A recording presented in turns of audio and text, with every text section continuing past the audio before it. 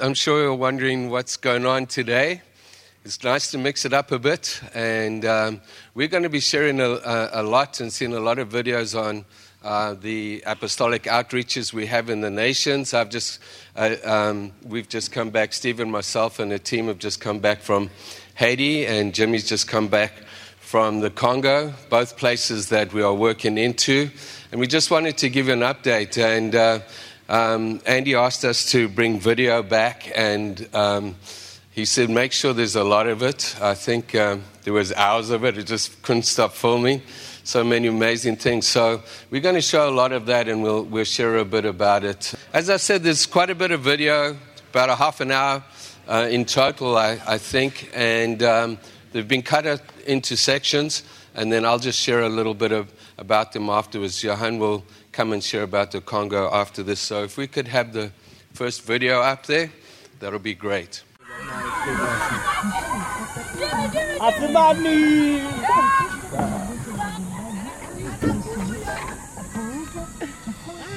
Hello Oceanside, it's Jim McMunn here, just coming back from the Congo. I was recently on a 57-day trip to the Grace Orphanage, and I'm finally getting warm after dealing with all the cold weather we have here and adjusting back to the Canadian life that we have. The first trip to Grace Orphanage, I found the shoes that my life had prepared me for and just put them on and went to work, and God was using me in all sorts of different ways that I had no idea. And the second trip, I dealt with the cultural differences and all the struggles that are really happening there, whether it's malaria, typhoid, or even just the mental strife of the corruption after dealing with such a war-torn country. And the last recent trip that I was just on, I still remember the emotion when I was pulling out of the taxi, arriving at the place, and I was shocked at the overwhelming sense of joy and excitement, something that I'd never really felt before, and it blew my mind, and my heart was so full just to see those kids running at me, and the smiles and the laughs, and it was very overwhelming, but very nice to come home in a way.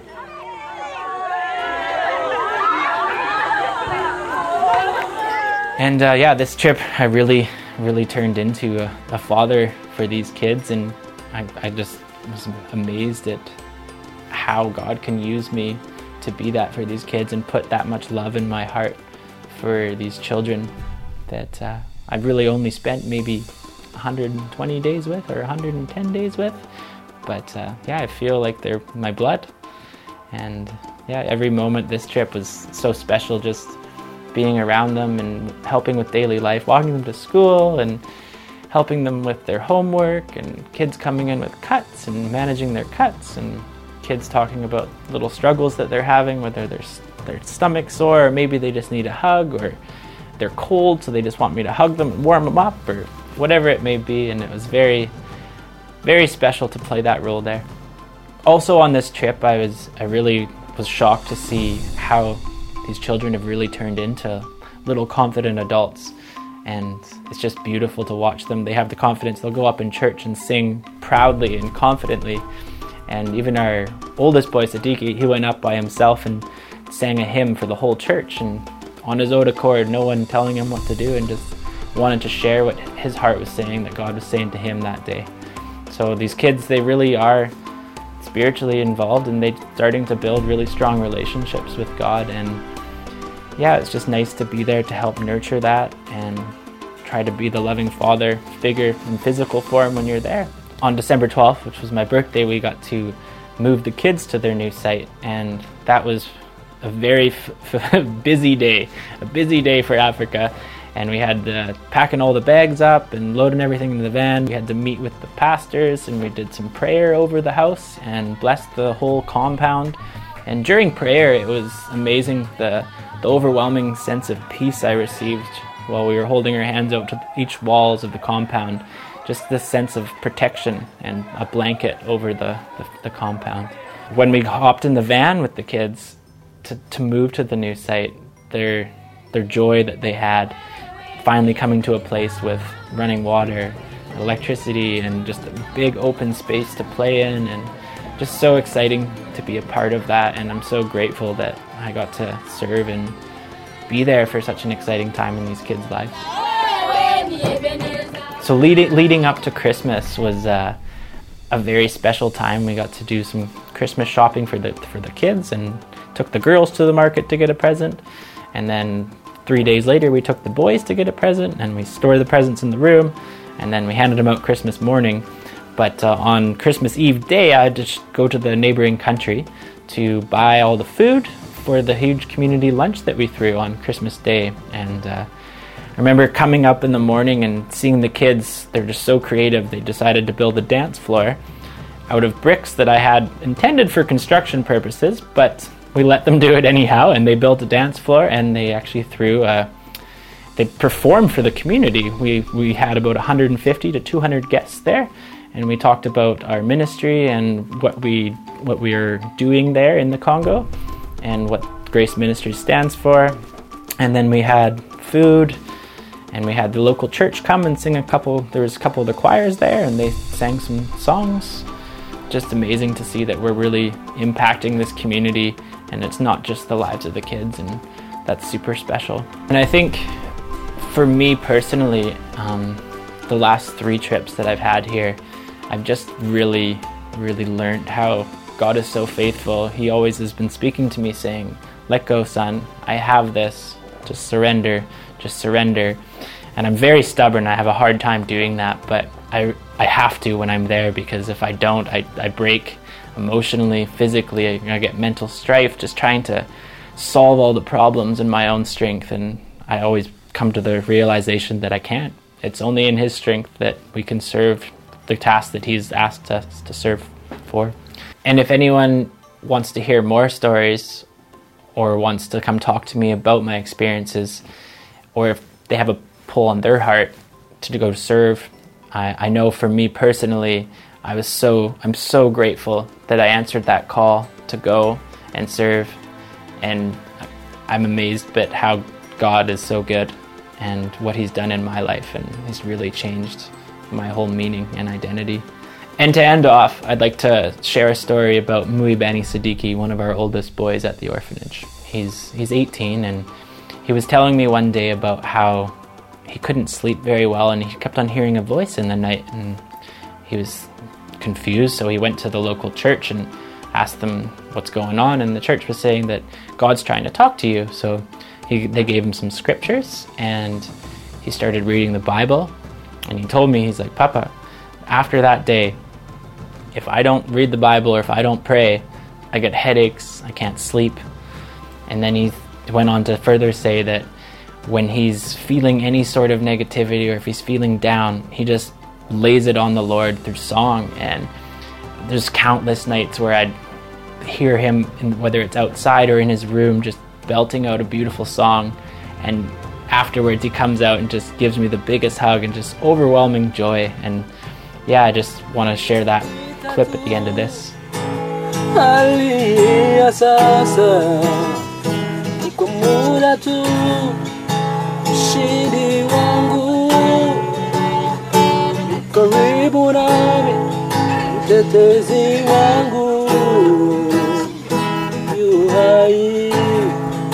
Sitabaki kama nilivyo, sitabaki kama nilivyo, sitabaki kama nilivyo, sitabaki kama nilivyo. Wow, I cannot believe how emotional that video made me. Well done, Jim. Good morning, my name is Johan van Rensburg, and Mike asked me to share a little bit of the history behind this little charity that has occupied me for the last 6 years and basically changed my life. Orphan children in one of the most dangerous and poorest countries of the world to live in. World Vision doesn't even operate there, it's too dangerous. People have asked me why Congo, and really I don't know. When I left South Africa, I thought I was done with Africa, but God had other plans for me. I met David Mtanji through an email that Dave and Laura Mockett shared with me when they came to our home group. Now, David runs Grace Orphanage in the Democratic Republic of Congo, a country that was ravaged by war for over 15 years, more than 5 million people killed, left behind more than 2 million orphans. Didn't really make the news much in North America. But he shared in this email that they were taking the kids and running into the woods over the weekend because they were rumored that rebels were coming through the town where they lived.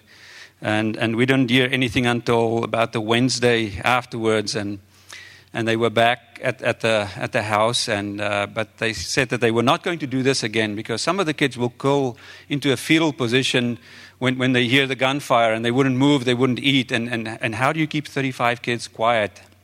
So he ended his email with, "If the rebels don't kill us and they let us live, then we live to see another day." So I tried to do the normal North American response, first world response, "Oh, that's so terrible," and then you move on with your life. However, God wouldn't leave me alone on this one. I would wake up at night, think about 35 kids. I've got a nice big house. Where do you put 35 children? And it's not just putting them to bed. They have to get up in the morning. They have to get fed. They have to get ready for school. You have to help them with homework. They get sick. I would also think about the staff, the people who give up careers and their lives to take care of these kids. But what can I do? I had great excuses. But the thing that hit me is, what if it was my 6-year-old daughter on the street, alone, hungry, scared?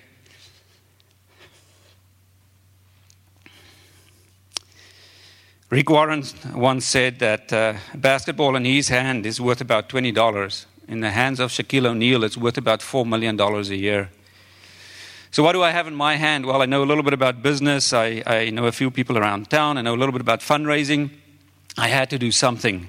And I started speaking to people about this idea I had. And everybody I spoke to just wanted to know, okay, how do we get involved? So long story short, my friend Brian Sanini here helped me set up a charity.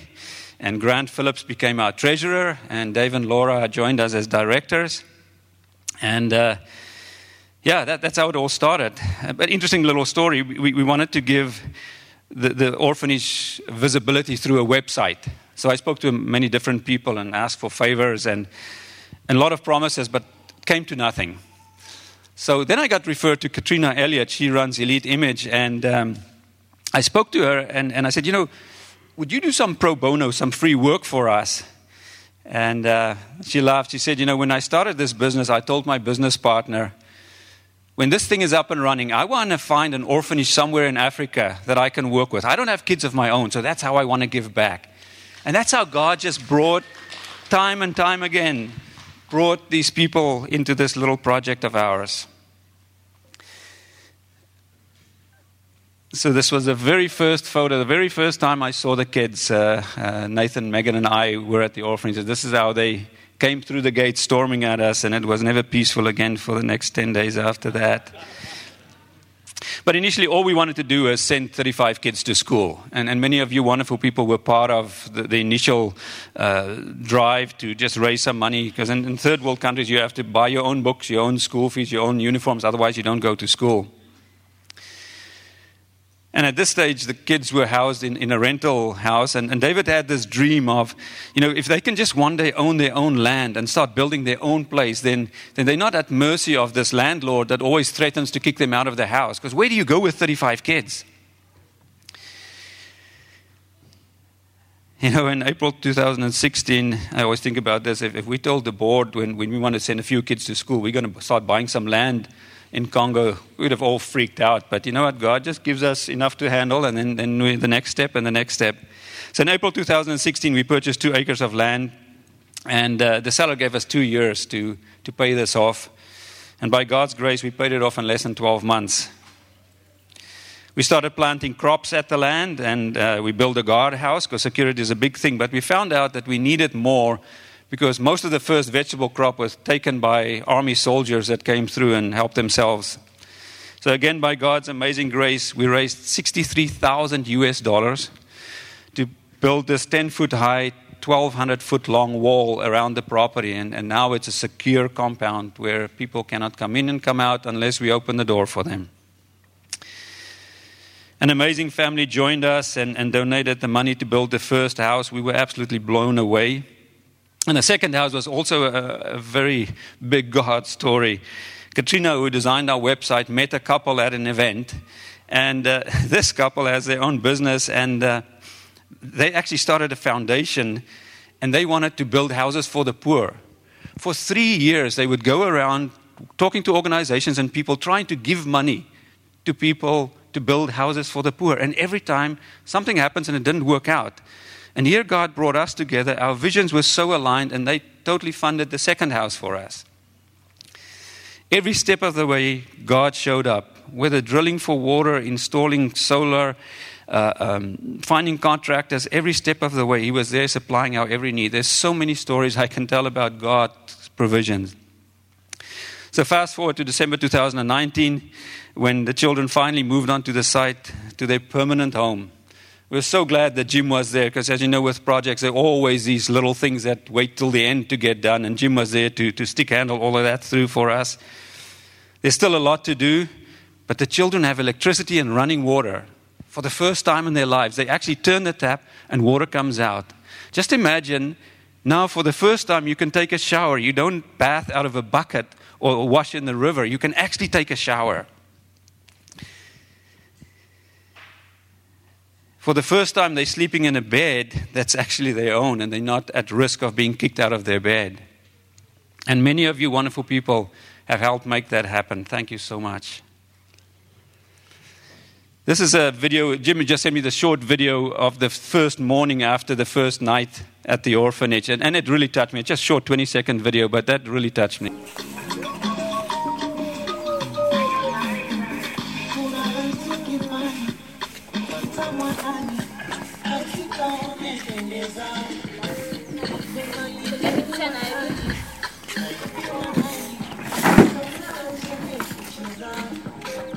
Just gave me such a sense of being home. So what's next? We're on the process of completing the third house. We still need some finances for that. The first two houses are somewhat overcrowded. And every house that we add, we can take more kids off the street, because there are still, in that area, thousands of orphans on the streets. We also want to impact the many widows around the orphanage. We have plans to build a reading center where teachers will teach women to read in the mornings when our kids are at school.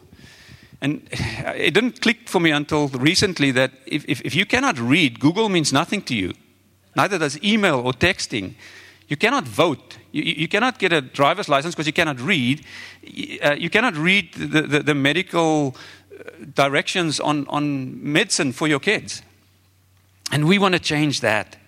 It was always our dream that the blessings of this orphanage would spill over the walls and impact the community around us. So just in closing, what I've learned over the last 6 years is, as Jimmy said, on my first trip in 2014, it just blew me away that I would absolutely fall in love with these kids in 10 days and that they would change the way I look at life. Second thing is that this is God's vision and God's project. If I would only trust Him, get my human brain out of the way, be available, be teachable, He will provide everything we need and He will direct us. As I said before, I never planned to go back to Africa to help care for war orphans. But God had a plan, and He has a plan for each one of us, whether it's Congo or Haiti or wherever He may take you. It's amazing. It is life-changing. Just listen to His prodding and hang on and get on board. It's amazing and humbling when people write big checks to fund houses and all of that. It absolutely blew us away. But as important is a $10 a month, $20 a month, $40 a month donation that so many people here do. That's what pays for school fees and food and medicine every month. Without that, the kids don't eat. And then lastly, to Mike and the elders at Oceanside, who have been so supportive right from the beginning. I mean, we always talked, we want to register this outside of the church, the charity. But without Oceanside support, we would not have seen the progress that we have seen. Thank you so much. Thank you. It's just amazing to see what God can do. And I must say, when God called us to Canada, I was born in Zimbabwe, poor country, grew up in Botswana, and then in South Africa. And I always felt that God would lead us to third world nations to plant churches. And when he clearly showed us to come here to Canada, we arrived in 1997, I was praying about it. I have a financial background. I was actually in corporate banking at the time, of all things. And I was asking God why. I said, surely, we didn't know Christian in Canada and hadn't been there before. And I said, surely there's a lot of amazing churches there. And while I was praying one day, I felt this word leverage, and it's a financial word. And leverage with regards to finances is that in Africa, as Johan said, we can get 10 times more value for $1 there, and places like Haiti and that. And so we came to build a base, not only to reach out to the nations, but to reach out to Canada too.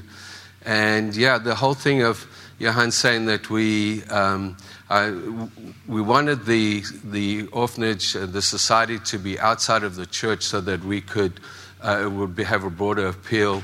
And I want to thank the guys. It took maybe a year or so to actually get that done. And it's working so well. And we just want to give glory to God. And the next project we're on, and we're in the early stages of this, is Haiti. And we're going to just show quite a bit of video of this, as you'll see. And then I'll just share a little bit after that. Just arriving in Haiti. Just got off the plane. Thank you.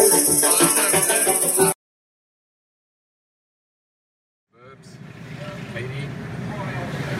Lots of things going on. Lots of people coming out of school. Great. We've got Samuel driving us here. He's doing a good job. And yeah, so this is lots of traffic. Nice and warm. Yeah. It's like being in the ocean on a really bumpy day. Yeah.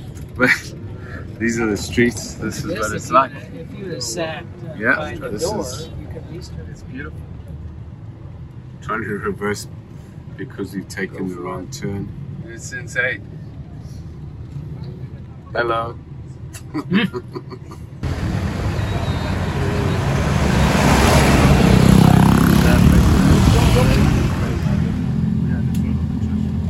Going into the entrance to the church. It's down this alley. I had a picture of it early on, and starting the first session today of the Haiti Equip. We're looking forward to it. We've got a great team here, expecting God to do some amazing things. This is the school, the kindergarten and school, and we're about to go into the building. Here we go. Wonderful. There it is. School, church, kindergarten.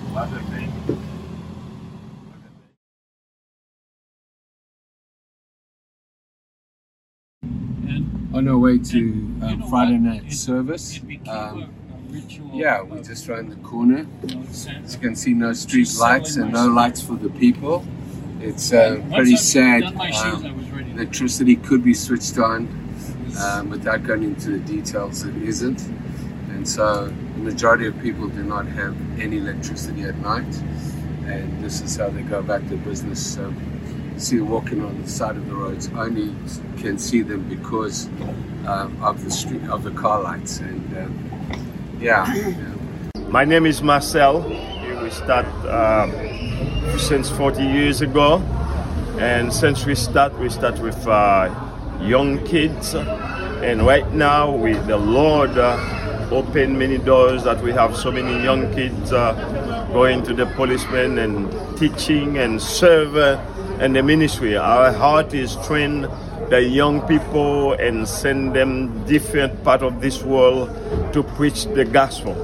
And then right now we have a school about 600 kids, and then the population that we have right now, the Lord really used us to provide water. When we come here, there was no water in this location, but right now the Lord bless us with the ministry, and we serve the people of God, and we serve people to send them different part of this world to preach the gospel. My name is Mulder, and I am the principal of the school. It's such a blessing for me to be part of this ministry, and I will never forget how God trained me through my spiritual father. So when I came to that ministry, I was just a little boy. I didn't know anything, and I thank God for how He puts in Pastor Marcel's heart to train kids and young men and women. And thank to God, I was one of these people that was chosen to be part of those young people that was going to be trained in the Bible school.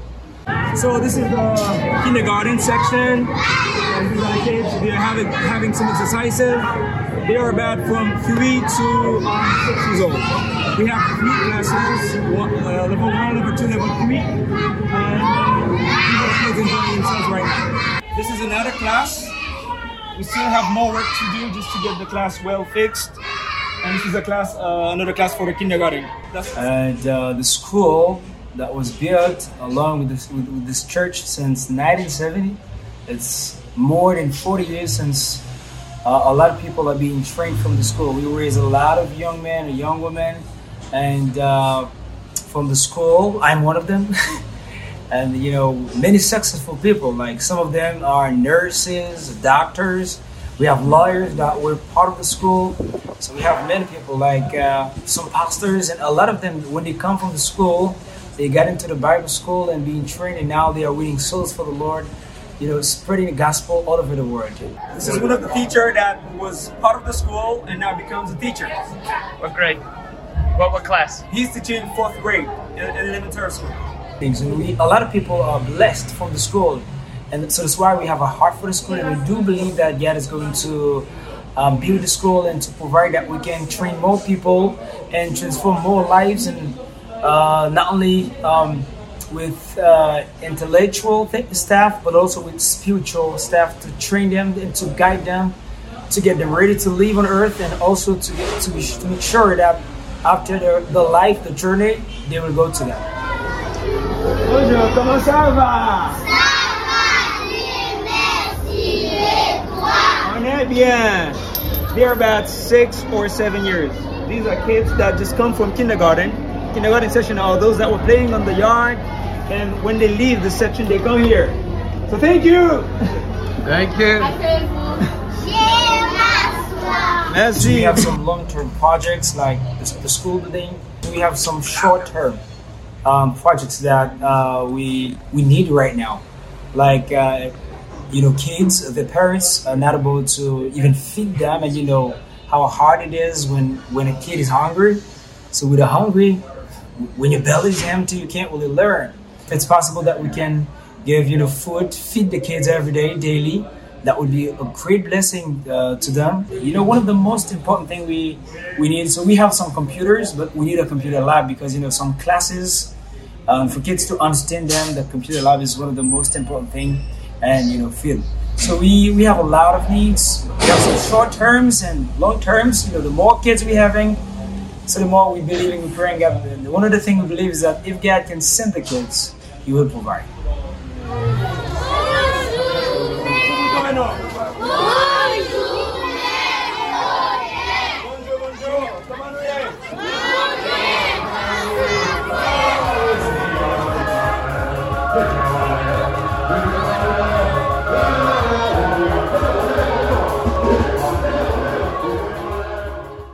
So we're on our way to look at a tilapia fish farm in Haiti, and looking forward to see what they're doing. And we've got to go to the land, I think on Monday, where we want to work with Steve and Yomi and Ben and look at setting up a fish farm there. So exciting times to be able to see what they're doing in Haiti already. And so that's great. It's good to have Steve here with us with his expertise, and trusting that by the end of the year. My left side. Okay. Okay, so I started this program in 2005, and when I came here, one of the first people that I've met was Pastor. That's right. Yeah, because he was next door. Wow, that's right. I came here, the land was completely like his land right now, with nothing on it. Yes. My name is Valentin Abi, and I'm a fish farmer. I'm a fish farmer. I'm a member of the Clinton Global Initiative. I'm also the executive director of Caribbean Harvest and Caribbean Harvest Foundation. It is a group here in Haiti. We're doing some development work, mainly in promoting aquaculture, fish culture, improving nutrition and education of the people. The actual program is to feed on a consistent basis about 50,000 people. You have the breeders, and then we just free breed them in tanks. Okay, so this tank, we have 18 tanks for what we call breeding tanks. What now, 10 to 20,000 babies a day. Amazing how God placed these two places, Marcel's land and the fish farm land, back up onto each other. When we were here last week and last year, and God dropped that in our hearts in the last video we did, it was just an amazing thing that Marcel and I just clicked in that. I had no idea, except that we had Steve and Ben with us, and I knew that they would be able to help us. But who would have thought, right next door to where we want to build one, and this man is a Christian and he's willing to help us. Hey folks, many of you know me, some may not, but I'm from here at Oceanside, or I'm from Oceanside Church, and about a year ago, Pastor Mike was in Haiti, and the week he came back, he announced from the pulpit that I was going to Haiti. And I had never considered Haiti. I've gone to many places, but to do a fish farm. So I sort of chuckled a little bit with him at the time, but I've been, I know Mike, and he's a man of vision. So anyway, when Pastor Marcel came to Nanaimo, he got a tour of my farm, and we got to know each other, and absolutely God spoke into our lives, and we're brothers. Yes. And a bond that happened. We ate your food. They ate my food. So it was a miracle that I'm in Haiti, period, even this year. But I did arrive, and I did a little bit of preparation before I came, and I couldn't find any fish farms. And again, the other night, I had sent out some emails, and I hadn't got any responses. And then again, we were sitting in one of the evenings, and Mike said, hey, there's some fish farms in Haiti. And so I contacted everyone that I could find, and only one gave me a response. But as I was going through those farms, I recognized that I know the owner of this farm, which is right next door to this land. Now, the world is a very big place, and I know a lot of people, and the fish farming community is actually very small. So a big world, a small industry, and this gentleman approached me for help a year or so ago, and so when I contacted him, he responded right away. And then I find out that Pastor Marcel knows him. And then we drive down the road today, and we drive past Pastor Marcel's land, and right next door is the only commercial tilapia hatchery in Haiti. And the man knows God. So if anybody doesn't understand how God works, that's it. There's been more things. There's things with Ruth, who's had God speak into her heart. Marcel's had the dream. Pastor Mike had the dream. And the God that we serve brought us all together. And now all we need is a little bit of money. And I believe that we're going to build greater than we could ask or think. We're in the farm today, and there's 2 drum filters in there that come from right down the road from PR Aqua in Nanaimo. I think God is speaking. I sure hope we're listening. Amen. Hi, Oceanside brothers and sisters. Today is a great day.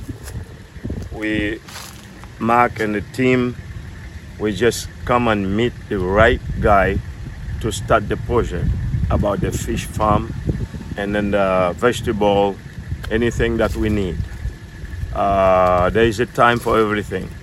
We've been praying long time ago that the Lord will send somebody like Mike and somebody like you who are watching me today.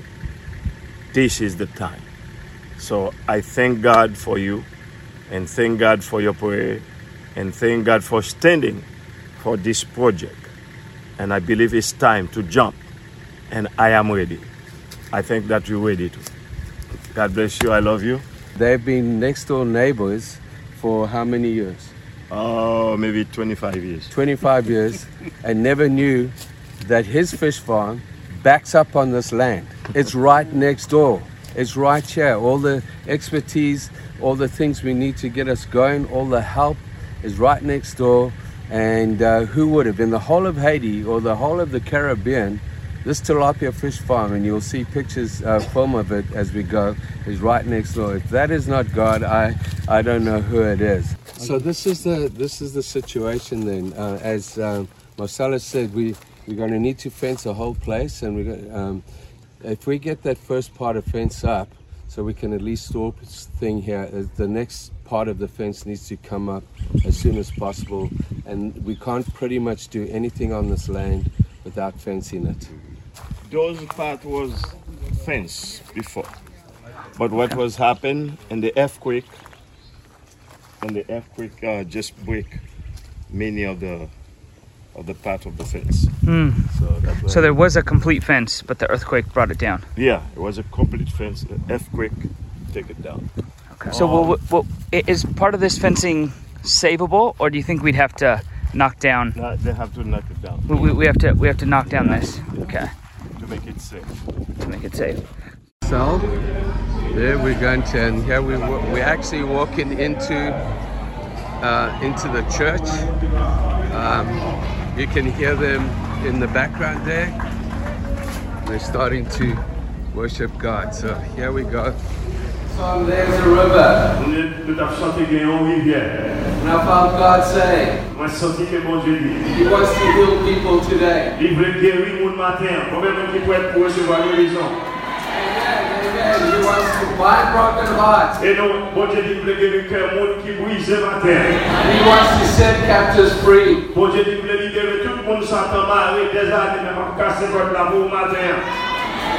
We're going to pray for the sick. We're going to believe God for radical healing. Amen. How many of you know that Jesus heals? How many of you know that Jesus saves? How many of you know that there's nothing impossible for God?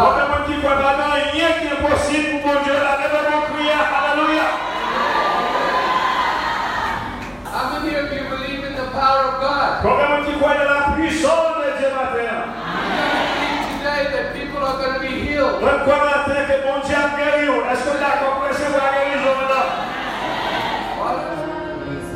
Just shared a simple message on healing and faith. Called for the sick to come forward to be prayed for, and this is what happened. Every single one of these people in a line waiting to be prayed for.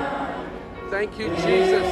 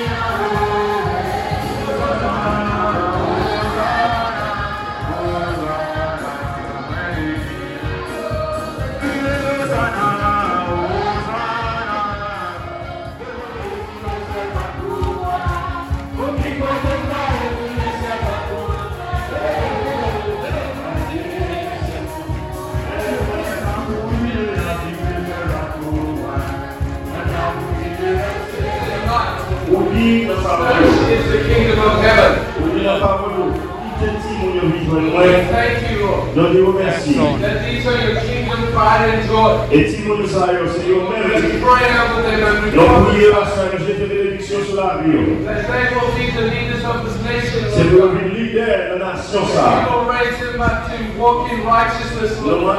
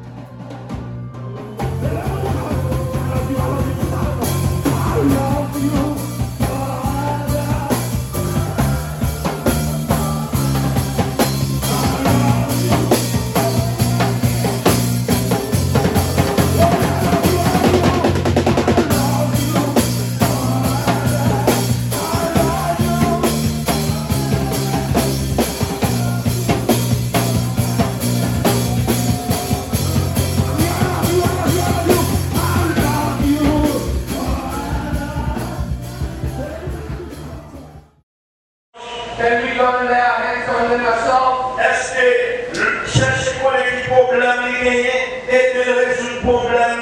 And see them healed? Ouais, et prier pour les pour guérir. I tell you, yes, we can. Yes, we can. Lève-moi la dit oui, on a fait ça, Seigneur. Yes, we can. Continuez de oui, on a fait. Yes, we can. Répétez-moi, oui, on a fait.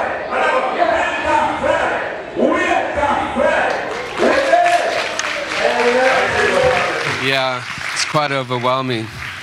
Deborah asked me about the yes we can at the end there, but I just shared a simple message because one of the things we wanted to communicate that they have the same power and authority as us and to go into the neighbors and spread the gospel and heal the sick and so on. And so I just shared that little analogy of a stick, a stone, and a worship team. And I said, can you go and share the gospel? Can I say, yes, we can? And they just kept on going that. So it was quite amazing. And, Steve got a little bit ill there. He ministered there too and with the team. And just excited to see what God wants to do in the nations in and through us. So I want to encourage you to pray about it. And next week, I think I want to share a little bit of the different ways that we sow into the kingdom. And we're not a church that focuses on finances much. God has always provided. We have some very generous people. But there's a difference between tithes, offerings, and alms giving. And they're very important. And one of the things that Deborah and I learned from a very, very early stage, is that we can never, ever outgive God. And God repays us sometimes back with finances, but He can repay us with family, with health, with community, in so many ways. And so I'm just going to thank you guys for allowing us to do what we do in the nations. And I just wanted to finish with a few words with regards to how we live our daily lives, because one of the things for us to remember that Jesus said in Acts 1:8 that we'll receive power to be a witness, and first that will be in Jerusalem, and that Jerusalem is our Nanaimo. We have a lot of initiatives in the city, and I want to thank the people doing that, and I want to see us reach out more, like as I said before, through the business men's meeting that we have on the Fridays. The mayor's going to be attending, and we want to see how we can help the city. But it says Jerusalem, Judea, that could be Canada, and right Samaria, right through to the uttermost parts of the world. And it's not one or the other. And the reason why we can do what we do, as I felt God showed this to me in the early days, as we had planted and so on, that in Isaiah says that we will be a planting of the Lord to display His splendor. And I had this picture of the tree, and I felt God say, listen, you have to nurture this tree, this planting of the Lord in Nanaimo, and you have to get it to grow strong, because you have to share the fruit. You can't eat the tree, you can't eat the leaves. And so this is very important, and I want to tell you that whether you go or not, you're going to be surprised when you sow into these things, initiatives around the world that we're involved in. And when you sow into this church, you have an inheritance, because that finance was used to feed the poor. But you're going to say, Jesus said, when I'm hungry, you fed me. And He says, Lord, when did we do that? It might have been a kid in the Congo or somewhere else. And so it's a tremendous privilege to be a part of that. And so I just wanted to share a few thoughts. It's not really much, while I was thinking about that and my life too, in the context of this. It said the way we live our daily lives from Mondays through Saturday is an indicator of the authenticity of our worship on a Sunday. And Peter encouraged us in 1 Peter 2 verse 12, speaking about our living our lives. He says, live such good lives amongst the heathens, amongst the people we're around. We are all heathens saved by grace. And said that though they accuse you of doing wrong, they might see your good deeds and glorify God on the day He visits us. It's how we conduct ourselves here.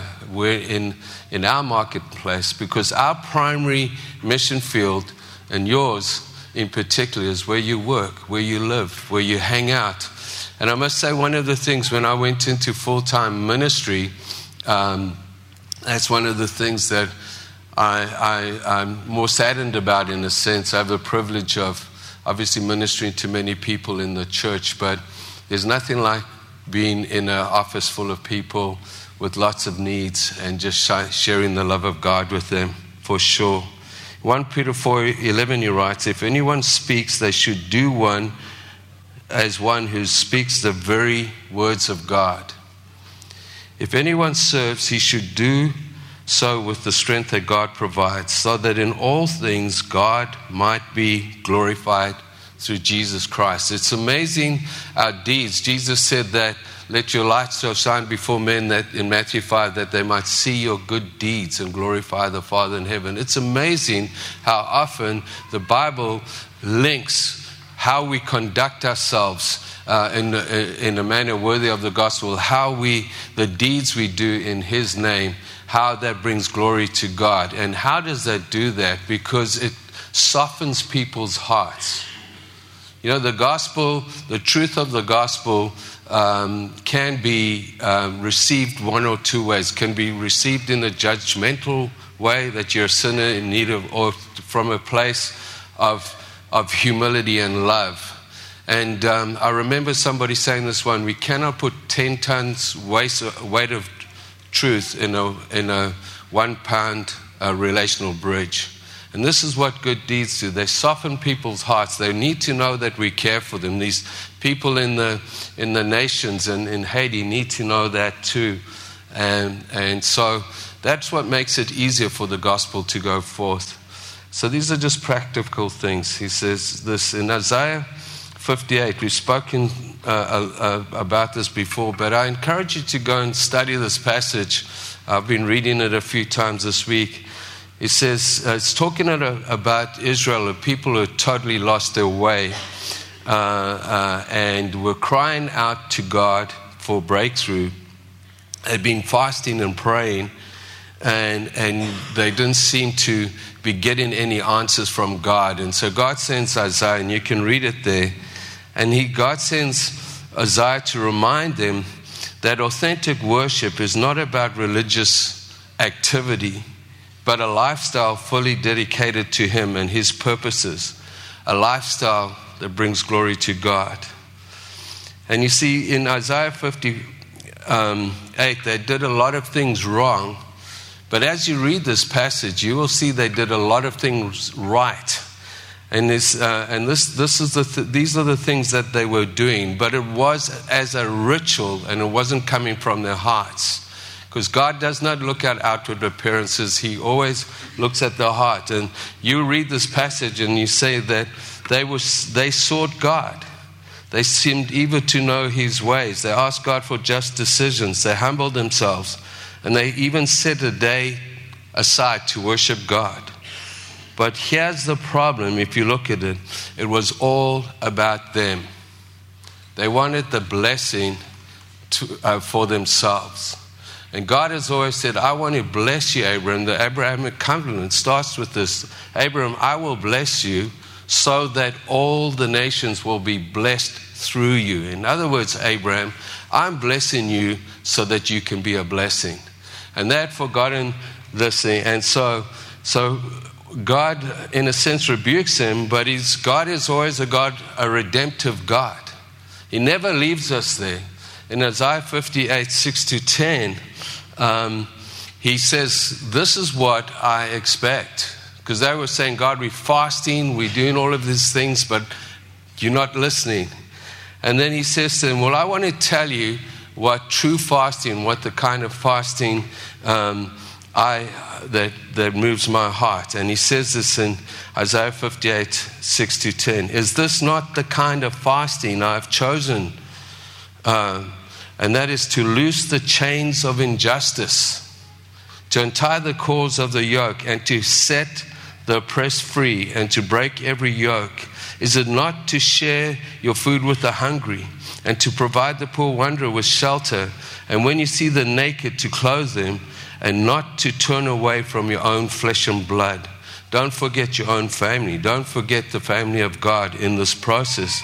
And he says, and if you do this, this is an amazing promise. Then your light will break forth like the dawn, and your healing will quickly appear. Then your righteousness will go before you, and the glory of the Lord will be your rear guard. Then you will call. Remember in the beginning, they were saying, we're fasting, we're praying, we all of this stuff, and the heavens are brass, Lord. You're not listening. And he says, well, if you do these things, he says, then you will call, and the Lord will answer you. You will cry for help, and He will say, here am I. If you do away with the yoke of oppression, the pointing finger and malicious talk, and spend yourselves on behalf of the hungry, and satisfy the needs of the oppressed, then your light will rise in the darkness, and your night will become like noonday. And carries on to this year. And the Lord will guide you always. He will satisfy your needs in a sun-scorched land, and will strengthen your frame. You will be like a well-watered garden, amazing, like a spring whose water never fails. Your people will rebuild ancient ruins, and that's what we're doing. We need to do it in this nation too. And you will raise up the old age foundations, and you will be called repairer of broken walls and a restorer of streets and dwellings. Ephesians 2:9-10, verse 9-10, should I say, is, for it is by grace you have been saved through faith, and is not of yourselves, it's a gift from God, not by works, that no man can boast. And often when people stop there, we cannot earn our salvation. There's nothing we can do. Whenever we try to do that, we actually lessen the price that Jesus Christ paid for us on the cross. But it's something in us that we somehow want to do that. No, we simply confess our sins, and when we do that, accept Jesus Christ as our Lord and Savior, we are born again, born of the Spirit. And our salvation is always received by faith. It can never, ever be achieved. And that's the difference between religion and relationship. And God is not into religion. Yes, religion's a big word, but He's into a personal relationship, because He loved us so much that He gave His very best that we could believe in Him and have eternal life. And you see, it says here after that, not by works so that no man, for we are God's handiwork. The Greek word is poema, which means we are a poem pretty much written by God, each single one of us. And we were created in Christ to do good works, which God prepared in advance for us to do. And our mandate, we can see there, up there, our mission statement is to know Jesus and to make Him known. And the more we need Jesus, the more we intimately spend time with Him, the more we're in prayer and in His presence, the more we know Him, the more He's made known. Because people don't get what we say we have, they get what we have. And when you're around people like Marcel and so on like that, you just see the love of God just flowing out of them. But he says the other thing is to be a gathering, healing, training, sending church. And those look like four small words, a few small words. But I just want to let you know what that means to us. And as God gave us this mandate, we want to gather in people like this. That could be the lost, the lonely, the whole, the healthy. And we want to gather together, and we want to see people healed, spiritually, emotionally healed, and physically healed. And then we want to equip. And Mark has done such an incredible job with the Bible school. If you go back a few years, there's enough Bible teachings on there in video that Mark has done. The first one was with a GoPro and a few people. But they're up there forever. That's an amazing thing. If you want to sit under amazing teaching, it's up there. But now we have the 2020 through the Bible in a year. And if you want to go online on that too, you can go through the Word of God with Mark and the rest of the team. So we want to see people trained and equipped. But then we want to send you. You see, Christianity was never ever meant to be an event. You see, tradition says that we go to church on a Sunday or whenever. But the Bible says that we are the church. We are the body of Christ. Each one of us is a stone in the wall of the temple of God, a living stone. And when that stone's missing, there's a hole in the wall. And yes, we can organize events of evangelism like Love Your City and all of these. But the greatest evangelism is one-on-one, just by loving people. How do we do that? A cup of water, Jesus says. A visit in a hospital, in jail. When I was thirsty, you gave me something to drink. And you said, Lord, when did we do this? He said, when you do it to the least of these, you did it to me. And that's what God is wanting to raise up. You see, the greatest threat to the kingdom of darkness is not a Sunday meeting with millions of people around the world coming to worship God. And it is important, and we need to do that. But that is not the end. That's a means to the end. This is a place where we come to be encouraged and inspired to go from here and live the life that God's called us to be. And then we get to the end of the week and we're a bit beaten up, and hopefully halfway through, and you go to one of Paul's amazing home groups, and you walk in like this and you come out like that, because you're with the priesthood of all believers, and you come on a Sunday and to be inspired, for us to be inspired to live out the kingdom. And you see, the greatest threat to the kingdom of darkness is not a bunch of, even 1 billion people around the world gathering to worship for an hour or two on a Sunday. The greatest threat to the kingdom of darkness is the mobilization of the priesthood of all believers. When all of us understand the power and authority that Jesus has invested in us to go and make disciples, starting in here, ending in the Congo and Haiti and River. And I believe in church, the best is just to come. The best is just to come. And I have such vision and hope for what God wants to do in and through this church. I love the fact that we don't own a building. We partner with the school. I love the fact that we're in a place called Nanaimo, that anywhere in the world when they tell them, laugh their heads off. They say, Nanaimo, what the heck's that? And even more, I'm so happy that this church is on a place called Jingle Pot Road. What good could come out of this? And look what God is doing. So I want to thank you all. I want to pray that God inspires you to be the salt and light, to go out there. And if you can't say it in words, say it in deed, because God says, if you do that in my name, you're doing it to me. Amen? Amen. Amen. Thank you, church. We're going to do some worship, but the Sunday school teachers would love you to fetch your kids and that. But can I encourage you to please meet some of your friends. This is your family, and reach out. If you have friends here, maybe you should reach out to others and make them your friends too. That would be an amazing thing. God bless you, church. Thank you for coming. Amen.